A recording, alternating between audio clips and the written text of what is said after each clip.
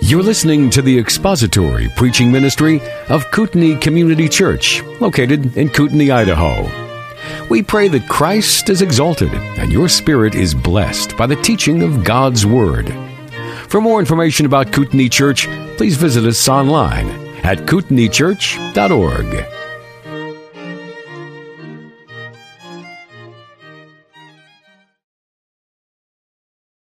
We turn in your Bibles to the Gospel of John, chapter 1.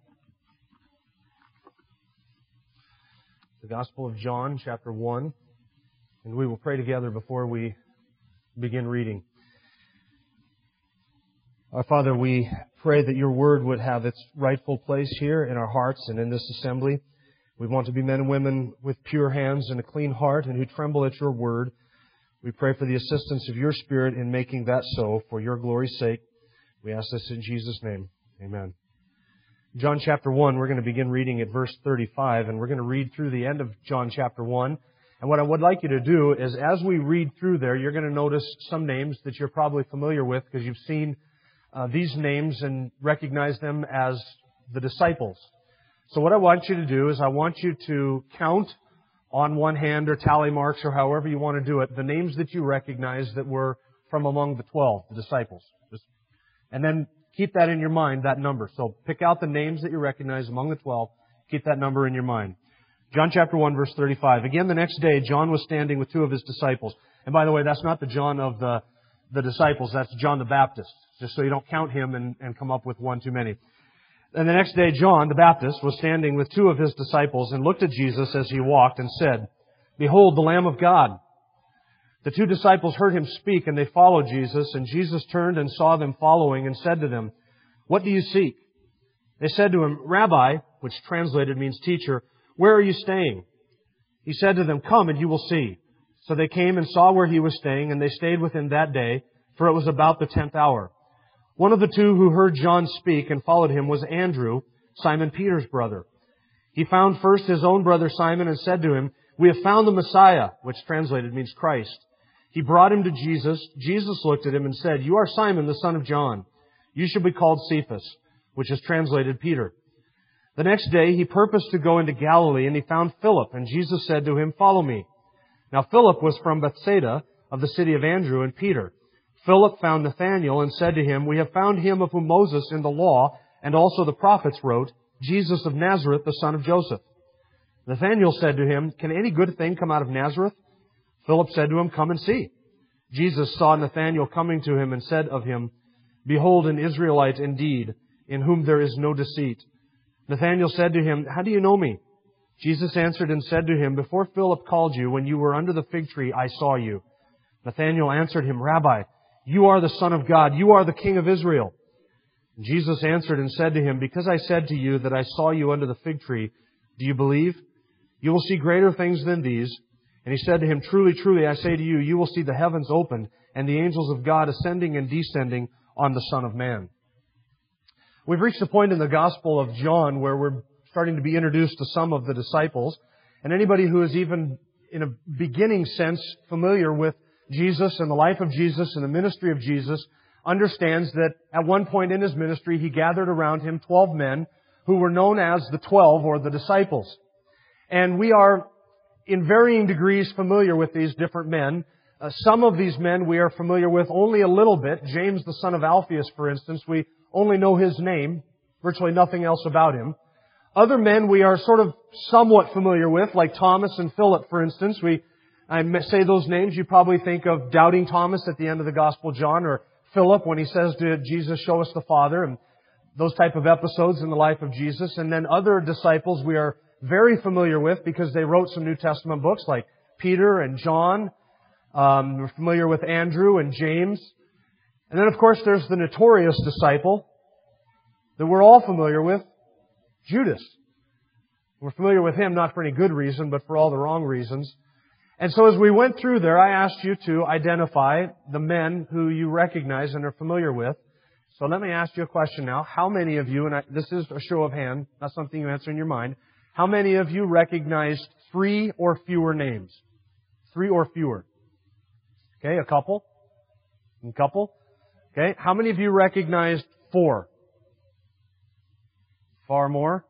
How many of you forgot the number between the time that we read that to the time I asked you to raise your hand? Okay, how many of you recognized 5? Only a couple. There's 5. Now those of you who recognize 3 probably recognize 3 because one is mentioned, his name is Nathaniel, and in the other gospel list he's called Bartholomew.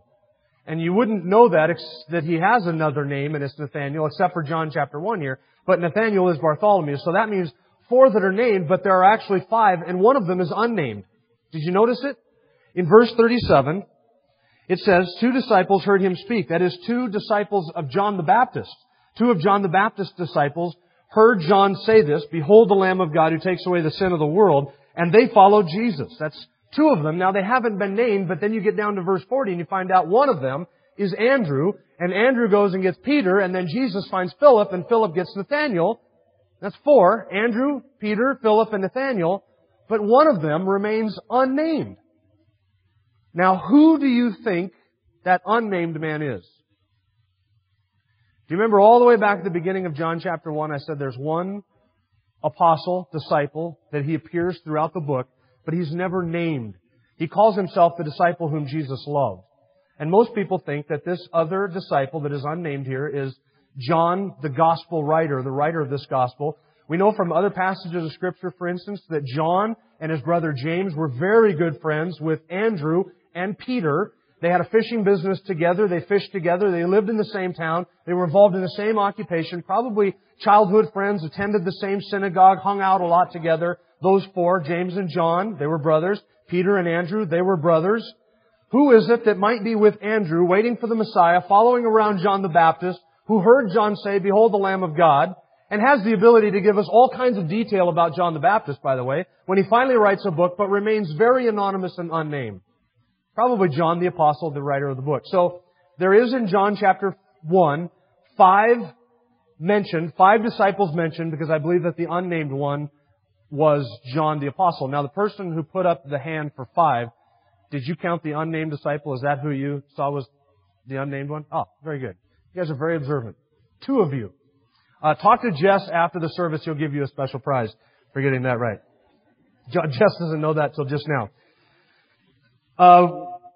We've reached the point in the Gospel of John where we're beginning to be introduced to some of these disciples.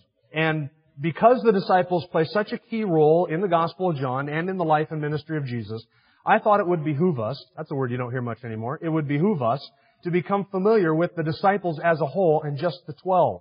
So what I want to do this morning is to look at the choosing of the 12, why Jesus chose the 12, who these 12 were, what was the significance of doing what He did, when did He do it, how did He do it, why did He do it, all of that. So today is basically one long introduction to next week's sermon, which will deal with verses 35 through wherever we get. Some of you saw the bulletin today and you saw John chapter 1, verse 35 through 51, and you thought, wow, we're going to go through the whole chapter. And you haven't been here very long, or you would have known that there was some trick to that, and that's the trick. Today we're just introducing the subject of the disciples in general. And I'll tell you how I decided to do this. And this is not something I planned to say. I decided to do this because my study this week took a radical rabbit trail, and here's why. I encountered a subject that I thought I knew a lot about, and that is the 12 disciples. And so I began to study the text, beginning in verse 35, and so I thought, well, I'm just going to pick up some resources and begin to study a little bit about the calling of these 12 disciples. And I found out a whole bunch of stuff that I thought, I got to share this with you so that the rest of the Gospel of John will make some perfect sense. So that's what we're going to do. Beginning in John chapter 1, verse 35, let's begin first of all to look at how John discusses the subject of the disciples. And John's treatment of the disciples and the 12 is very unique in 2 ways. First, John in his Gospel never gives a list of the 12 disciples. The 12 disciples are named in Matthew's Gospel, Mark's Gospel, Luke's Gospel, and the beginning of the book of Acts. But John never lists the 12 disciples, which is very curious to me because it's almost as if John assumes a knowledge of the 12 on the part of the people who are reading the Gospel. It's almost as if John knew that they had been listed in other books that Christians would be reading, because he mentions Thomas and Philip and Peter and Andrew and Nathaniel and James and John. He mentions all of those, John does, but without ever naming the 12 as the 12. He sort of almost assumes that we know who the 12 are, and that we can understand why these people are very close to Jesus and having the conversations with Jesus that they do. The second thing that's very unique about how John deals with the 12 disciples is even though he doesn't name the 12 in any list, John actually singles out some of the disciples who are very obscure in the other Gospels and spends quite a bit of time talking about them when the other Gospel writers only barely mention them. Take, for instance, Bartholomew. Now, his name appears in Matthew, in Mark, in Luke, and in Acts, but John doesn't mention him in a list of the apostles, but we wouldn't find out anything about Bartholomew, also known as Nathaniel, unless we had John chapter 1. Nathaniel or Bartholomew, his name was Nathaniel Bartholomew, that would have been his full name. Nathaniel Bartholomew is mentioned in John chapter 1 and John verse 21. Philip is another example of a disciple that's just mentioned one time in each of the other Gospels, just in the list. He's just listed. But in Matthew, Mark, and Luke, we don't read of anything Philip said, anything Philip did, anywhere Philip went, any interaction that he had with anything, any accomplishments or anything like that. But in John, he's mentioned in John chapter 1, John chapter 14, or John chapter 6, John chapter 12, and John chapter 14. Thomas is another one, only mentioned once in Matthew, Mark, and Luke, just in the list. They don't say anything about Thomas. And we know him as what? Doubting Thomas. But we know him and everything about Thomas that we know because John gives it to us. If it weren't for the Gospel of John, we wouldn't know anything about Thomas other than that he was one of the 12. But Thomas is mentioned in John chapter 11, chapter 14, chapter 20, and chapter 21. And most interesting of all, John spends more attention and more time talking about Judas than Matthew, Mark, or Luke do. In fact, John spends more warnings, tells us more warnings about Judas that were given by Jesus, tells us more about Judas's betrayal, the timing of it, the location of it, and what was going on all around that betrayal than Matthew, Mark, and Luke do. And we know a lot of what we know about Judas, we know because John gave it to us in his Gospel. So it's kind of unique. Even though he doesn't give us the list of the 12, John tells us things about other disciples that none of the other Gospel writers bothered to tell us. Now, there are 4 lists given in the New Testament of the disciples. There is one in Matthew chapter 10, a list in Mark chapter 3, a list in Luke chapter 6, and in Acts chapter 1. The list in Acts chapter 1 is a little bit different because Judas is not listed, because by the time the events of Acts chapter 1 occur, when he lists the 12, Judas already hanged himself and was dead. So only the remaining 11 are named. Matthew chapter 10, Mark chapter 3, Luke chapter 6, and Acts chapter 1. And if you were to take all 4 of those lists, which I did this week, and put them side by side, the order of the names, Matthew's list, Mark's list, Luke's list, and Acts' list, the list in Acts, all 4 of those lists, you would notice something that sort of stands out immediately. And it's a couple curious things. First of all, you would notice that the disciples are listed in 3 groups of 4 disciples each. 3 groups of 4. These 3 groups always occur or always are listed in the same order. The first group is always listed first. The second group is always listed second. The third group is always listed third. And the same disciples are always listed in each of the 3 groups. There was a structure, in other words, within the 12 itself. So take, for instance, the first group. The first group consisted of 4 disciples: Peter and Andrew, James, and John. Peter is always listed as the first person in that group, and among the 4 lists, the rest, Andrew, James, and John, are listed in various orders. In other words, the Gospel writers sort of alter the order of the other 3, but never Peter. Peter's name is always first, indicating that Peter was the leader of the first group. Now, the second group always contains the same 4 names, and it's always the same 4 guys listed in the second group. And the first person listed always is Philip, and then the other 3 names vary between lists. And his group, Philip's group, included Nathaniel, or Bartholomew, and Matthew and Thomas. Those 4 people, Philip, Bartholomew, Matthew, and Thomas, always are listed in group 2. Group 2 is always listed second, and Philip always appears as the first of that second group. The third list consists of the last 4 names. That's James the son of Alphaeus, Simon, who's sometimes called Judas, though when he's called Judas, he's always distinguished as not Judas Iscariot, Thaddeus, and the 4th, Judas Iscariot. Judas Iscariot is always listed last, And Judas Iscariot, when his name appears in the list, only in Matthew, Mark, and Luke, always is distinguished as the traitor or the betrayer or the one who would betray Jesus. So you have 3 groups of 4, the same 4 people in each group. Groups are always listed in the same order. And the same person is always listed at the head of each group. Now what do you make of that, other than being sort of a statistical analysis of the 12 disciples? Here's what you make of it. Those groups are listed in that order because they indicate the level of intimacy that Jesus had with each of the groups. Group 1, we always see in the Gospels as being more active, more involved, more intimate, more connected with Jesus than either of the other 2 groups. Remember, Group 1 is Peter, Philip, try it again. Peter, Andrew, James, and John. Now, Peter and Andrew are brothers. James and John are brothers. They are always seen with Jesus in some of His most intimate settings. There are things that they were allowed to see and places they were allowed to be, like the Mount of Transfiguration, that the other disciples were not privy to some of those details.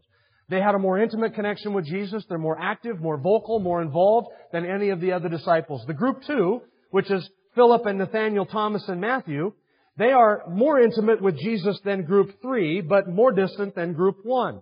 And group 3 was the least intimate of all. That's the names that, other than Judas Iscariot, the details are very scarce with those guys because we just don't see them acting and being vocal and being involved and being close to Jesus like we do group 2 and group 3. So there is a descending level of intimacy between the 3 groups of the 4 disciples. The second key thing to notice is that in each one of those groups, one person is always mentioned first.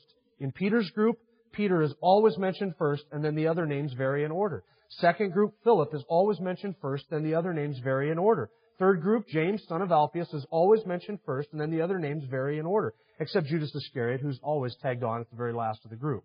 Peter is always mentioned first at every list. Judas always mentioned at the bottom of every list. That indicates to us that there was within each group a leader within that group. Peter is clearly the leader, not just of group 1, but of all of the disciples. You see Peter acting and leading the rest, sometimes for better, sometimes for worse. Whether they like it or not, Peter is the spokesman. Peter is out there. Peter's taken charge. He's a very ambitious, very vocal, very assertive, very forward type of individual who engages his mouth before his brain gets kicked out of neutral. Always in the Gospels, that's Peter. And he's out there sort of doing that, leading the rest of the disciples. Philip was the leader of group 2, and James, son of Alphaeus, was leader of group 3. They say, what does all of that have to do with my day-to-day living and what I'm going to do tomorrow morning at work as far as impacting my life and my sanctification? Likely absolutely nothing, unless tomorrow you play a game of Bible trivia and they happen to ask you that question. But it's a fascinating structure to the list of the 12 men, and I just want you to be aware of it. Within the 12, we have leaders within the 12. And we have a leader of the 12, and his name is Peter. Why 12? Have you ever asked yourself why there was 12 apostles named or disciples named? Why not 15? Why not more? Why not 24? There's 24 hours in a day. That would have been 1 disciple for every hour of the day. 24 is a nice, good, even number, kind of 24 disciples. Why not 24? Why 12? Why not 15? Why not 7? 7's the number of perfection and completion, right? It's always God's number. Why not 7 disciples instead of 12? Why not 10? 10's a good, even number. We add, we multiply, we understand things in groups of 10. Every number system, the number system is built on 10s. Why not 10 disciples? I kid my Canadian friends by saying that God does not use the metric system, because if He did, there would have been 10 disciples instead of 12.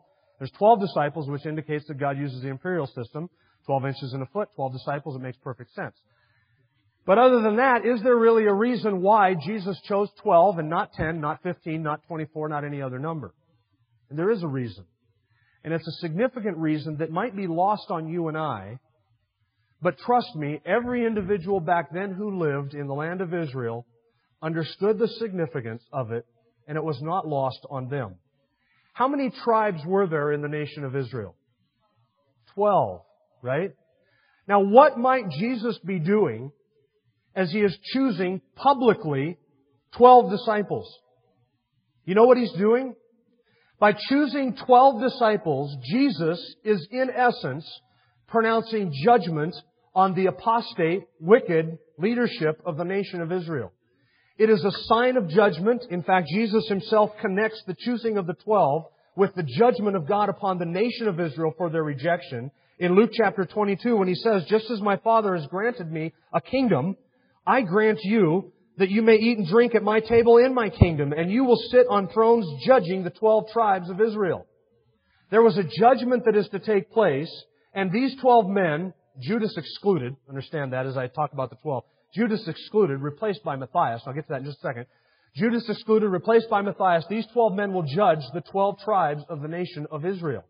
And they will sit in judgment over the 12 tribes, over the house of Israel. And when Jesus chose 12, He was in essence setting aside the leadership of the nation of Israel, the entire religious establishment of the nation of Israel, and He was in essence saying, these 12 men are the new leaders of the new covenant. You have been rejected. You will be judged.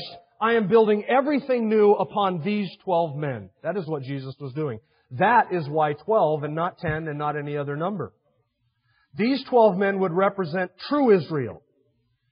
Sons of Abraham by faith, not just by birth. These 12 men are the leaders of the new covenant. These 12 leaders are the foundation of the church. And Jesus, when He chose 12, He set aside the entire apostate, corrupt religious system of the nation of Israel. It had grown corrupt. It had become corrupt. It was apostate. It had become a legalistic system of works righteousness, which was shot through with hypocrisy and greed and covetousness and power and idolatry and wickedness. It was filled with empty ceremony. And all of the Old Testament prophets, when you read of these empty ceremonies where the people give their animals and give their offerings, but their heart is not in it, the same exact thing could be said of the people of Israel at the time of Jesus. And Jesus, by going outside of the religious establishment and choosing 12 men, was setting aside and pronouncing judgment on the apostate nation of Israel. And He was in essence saying, everything I am building and everything I am doing as Messiah and as King is built upon these 12 men. Not on the 12 tribes of Israel, not on the leadership of the nation, and not on this religious system. And what's interesting to notice is that not one out of those 12 men came from within the religious establishment.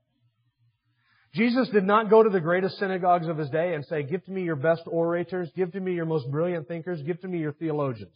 He didn't do that. He didn't go into the schools of His day. He didn't visit the school of Gamaliel or the school of Hillel or any of the other great rabbis of the day or any of the great synagogues or learning centers of His day and choose the brightest and the greatest among them. Jesus didn't do that. Instead, He went completely outside of the religious establishment and chose 12 men who were religious outsiders in every sense of the word. And these men had nothing in common. The only thing we can find that might in any way remotely bind all 12 of these men together is that 4, possibly up to 7, were either part or full-time fishermen.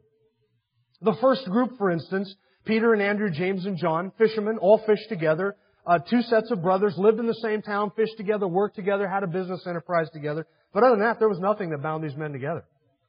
I mean, take Matthew, for instance, a tax collector who in the eyes of the people of his day was lower than a prostitute because he had purchased a tax franchise from Rome, and his job as a Jew was to extort money from his own people and turn it over to the Roman citizens. And Matthew was outside of the religious establishment because he, as a tax collector, wasn't even allowed to come into the temple and offer a sacrifice. He was completely cast off, completely cast out. He was the lowest of the low, a traitor to his own people. Then there was the zealot, Simon the Zealot. And what was his job before he came to Christ? He belonged to a political sect that assassinated people like Matthew. Now, if you're Matthew and you've got a zealot in your band, do you turn your back on Simon the Zealot? Not unless you're a fool, because before Jesus had encountered either Simon or Matthew, Simon would have taken the first opportunity to shove a dagger in the back of Matthew the first chance he got. What bound these men together? From an earthly perspective, absolutely nothing. And you would look at these 12 men and you would never, on your life, say, you know what? These 12 guys, they're going to change the world. You'd never say that. You would say, these 12 guys? This is a total dog's breakfast. This is going to be a total train wreck, because from every human vantage point, this was the worst selection of men that you could possibly put together, and then to hand over to them a task as monumental as what Jesus handed over to them was totally and utterly unthinkable.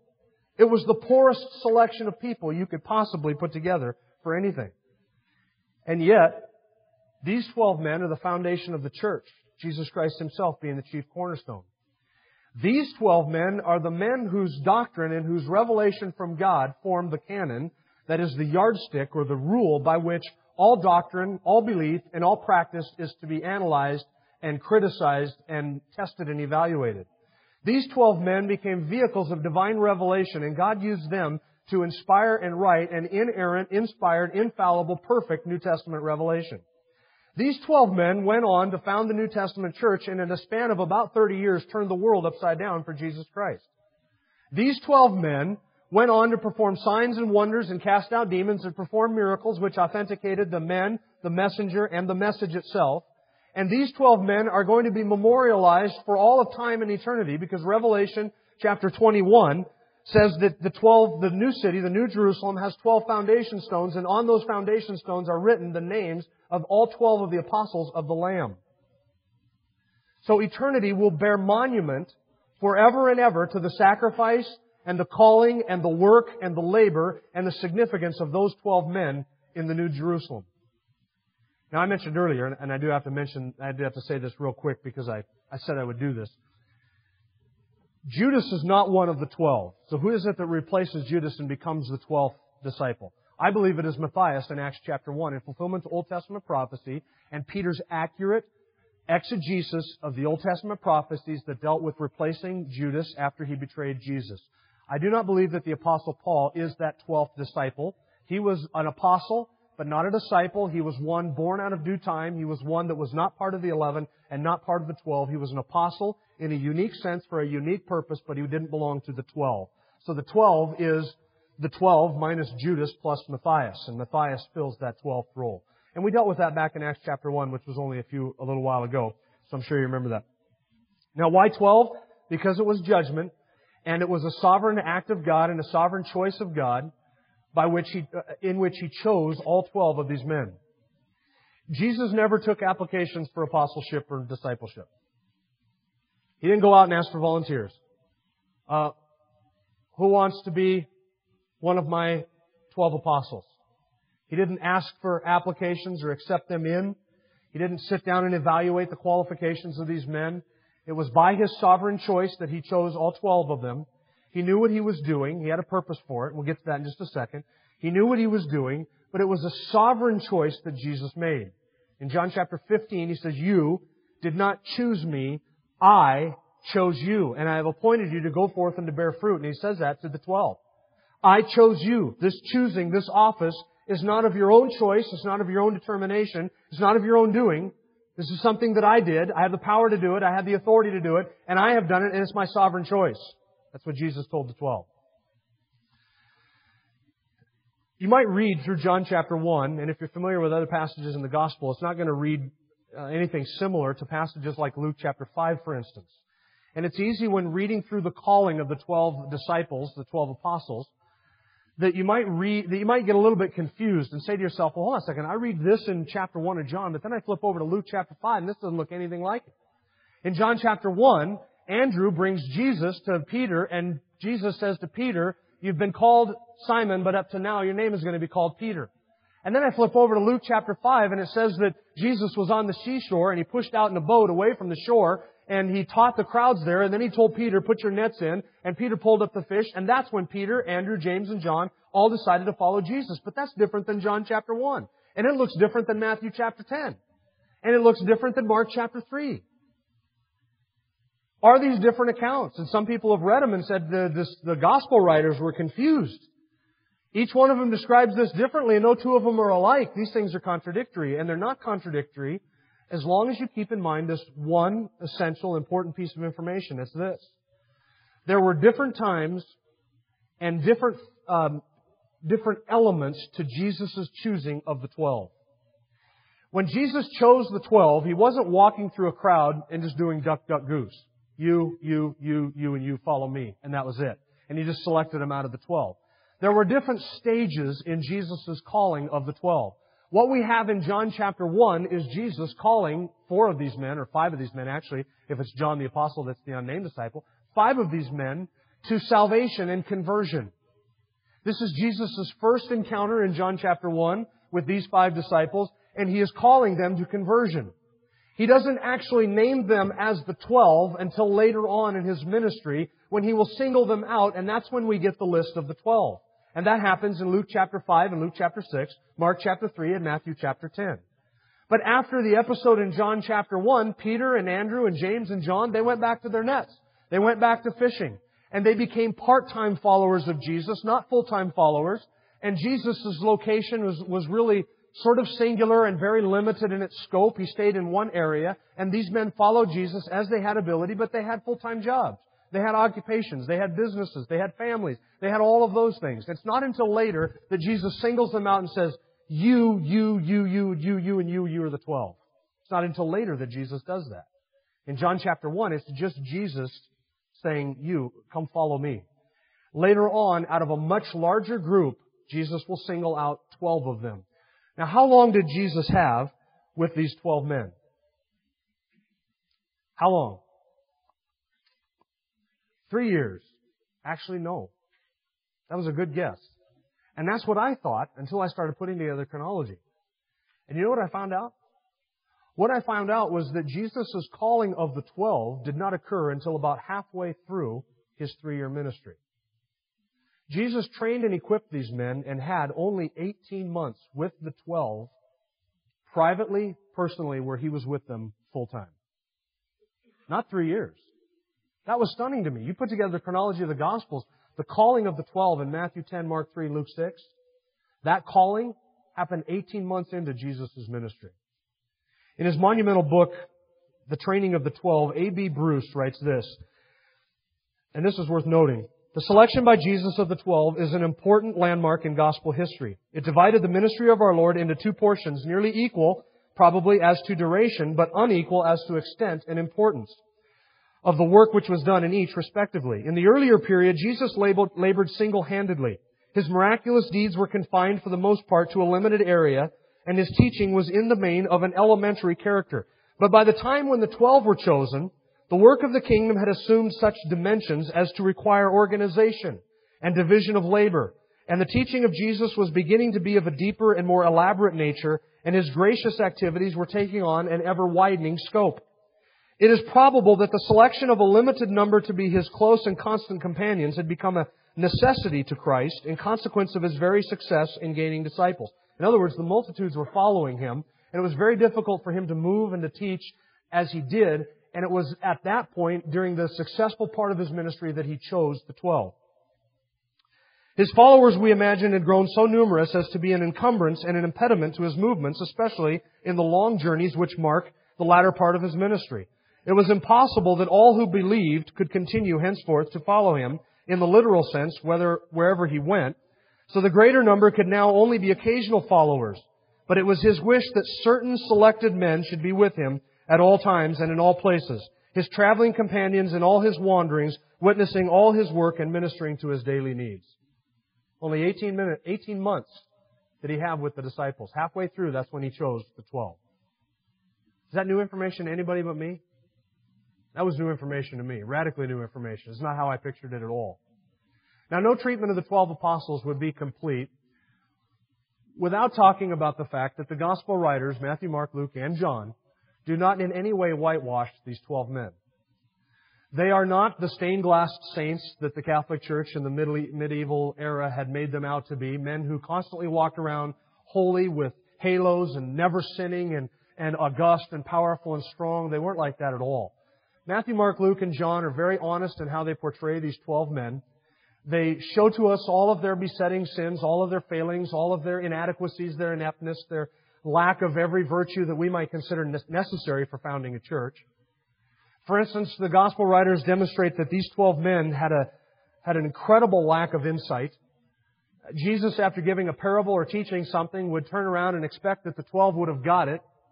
And all He would have got from them was a deer-in-the-headlights type of stare, like, could you explain that parable to us one more time? And then Jesus would sometimes chide them for their lack of insight. John chapter 6, for instance. Don't you get the message of the bread, the multiplication of the bread and feeding the masses? That was a message they should have got. And Jesus chides them for their lack of spiritual insight. Sometimes totally benighted. Sometimes almost to the point of appearing stupid and foolish, these 12 men. Not only did they lack insight, but friends, they lacked any kind of humility. They spent an inordinate amount of time arguing about who should be the greatest in the kingdom.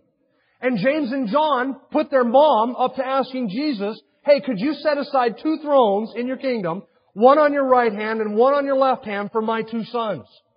Are you kidding me? And the rest of the disciples, when they heard that, they said, you on the right and you on the left?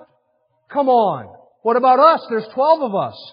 I deserve to be the one on the right and he deserves to be the one on the left. What makes you think you get it? And they would be walking along a road discussing who is greatest in the kingdom right after Jesus has said to them, look, I'm heading to Jerusalem and there I'm going to be crucified. I'm going to be mistreated by Gentiles and be handed over to be humiliated and shamed, and I'm going to die a horrible, ignominious death, and I'm going to suffer and die. All right. And Jesus would turn and walk away. Okay, so which one of us is going to be greatest again? I'm greater than you. No, you're greater than me. No. And on they would go. An utter, total lack of humility. Total lack of humility. They lacked insight. They lacked humility. They lacked faith. 4 times in the Gospel of Matthew, Jesus said to them, "Oh, you of little faith." Mark chapter 4. How is it that you have no faith? Mark chapter 16, it says that Jesus reproached them for their hardness of heart and their unbelief because they would not believe those who had seen Him after He had risen. A total lack of faith. A lack of insight, lack of humility, lack of faith, lack of courage and power and strength. They had an inflated view of their own strength. Hey, we will follow you to death. And as long as the crowds were laying down palm branches and hailing Hosanna, Son of David, to Him, as long as the adulation, the praise was coming from the crowd, they were pleased as punch. They were happy, thrilled, elated at this. But when the soldiers showed up, what happened? Like cockroaches when you turn on the lights is what happened. They all scattered. All of them except for Peter and John. Peter denied Him, and it's not noted that John did really anything noteworthy of any courage. They were gonzo. Left Him when He needed Him most. These men were weak, powerless, total lack of faith, lack of humility, lack of insight, lack of courage and strength. The only thing noteworthy about them is that there was nothing noteworthy about them. What makes them unique is their total lack of uniqueness. They're the most ordinary people in the whole world that you could possibly imagine. In fact, friends, they're much like you and I. Right? Did I not just describe you? And the Gospel writers are very honest in how they describe these men with all of their besetting sins, their imperfections, their glaring hypocrisies, their total lack of spiritual virtue, their lack of power and insight, their ineptness, their benightedness, their darkenedness in their understanding, their lack of faith and understanding, all of that. So then you might say, well, then why did Jesus choose them? Why those 12 men? And you know why Jesus chose the 12? Because they lacked power, they lacked insight, they lacked humility, they lacked faith, they lacked courage, they lacked strength. That's why Jesus chose them. Because God delights in taking the weak things of the world to confound the powerful, taking the foolish things of the world to confound the wise, taking the nothings and bringing to nothing the things that are. God chose them because He wanted the power to rest not in the messenger, not in the eloquence of the messenger or the speaker, not in the vessel itself, but in the power of God and the gospel and the message itself. God chose those 12 men because He delights in taking the weak and those that are beset by sin and those that are powerless and those that lack humility and using them to confound all of the wise. That's why 1 Corinthians 1 says, it's not many noble, not many bright. Where's the debater of the age? In the church. And God still does it today. Look in the mirror and look around you and ask yourself, is this the stuff of which kingdoms are built? Look around you. Is this the stuff of which kingdoms are built? And the answer is yes. This is the stuff of which the kingdom of God is built. Ordinary people. Aren't you glad you're ordinary? I am. Because today Christ builds His church out of people like Peter, Andrew, James, and John, and the rest. Let's bow. Our Father, we do thank You for the reminder and constant it is of our own besetting weaknesses and failures. We thank You, God, that these things are great in our eyes, but little in Yours, and that You are able to use the weak and the foolish to confound the wise. We thank You that You have not chosen the mighty, and that You have not chosen the great. You've not chosen the most eloquent, for if You did, we would certainly not qualified for your kingdom or your plan. We thank you that in your grace you have stooped down from heaven and chosen the weak and the foolish, for it is for those things that we qualify. We humble ourselves before you. We thank you that you bow and stoop to use ordinary men and women. We thank you for that reminder today, and give us the grace, O God, to be faithful in what you use us to do, and use us mightily for your kingdom's sake, we ask. In Jesus' name, amen. Thank you for listening to the latest podcast from Kootenai Church. If you'd like to learn more about Kootenai Church or to donate to our church ministry, you can do so online by visiting kootenaichurch.org. We hope you enjoyed this podcast and pray you'll join us again next time. Once again, thank you for listening.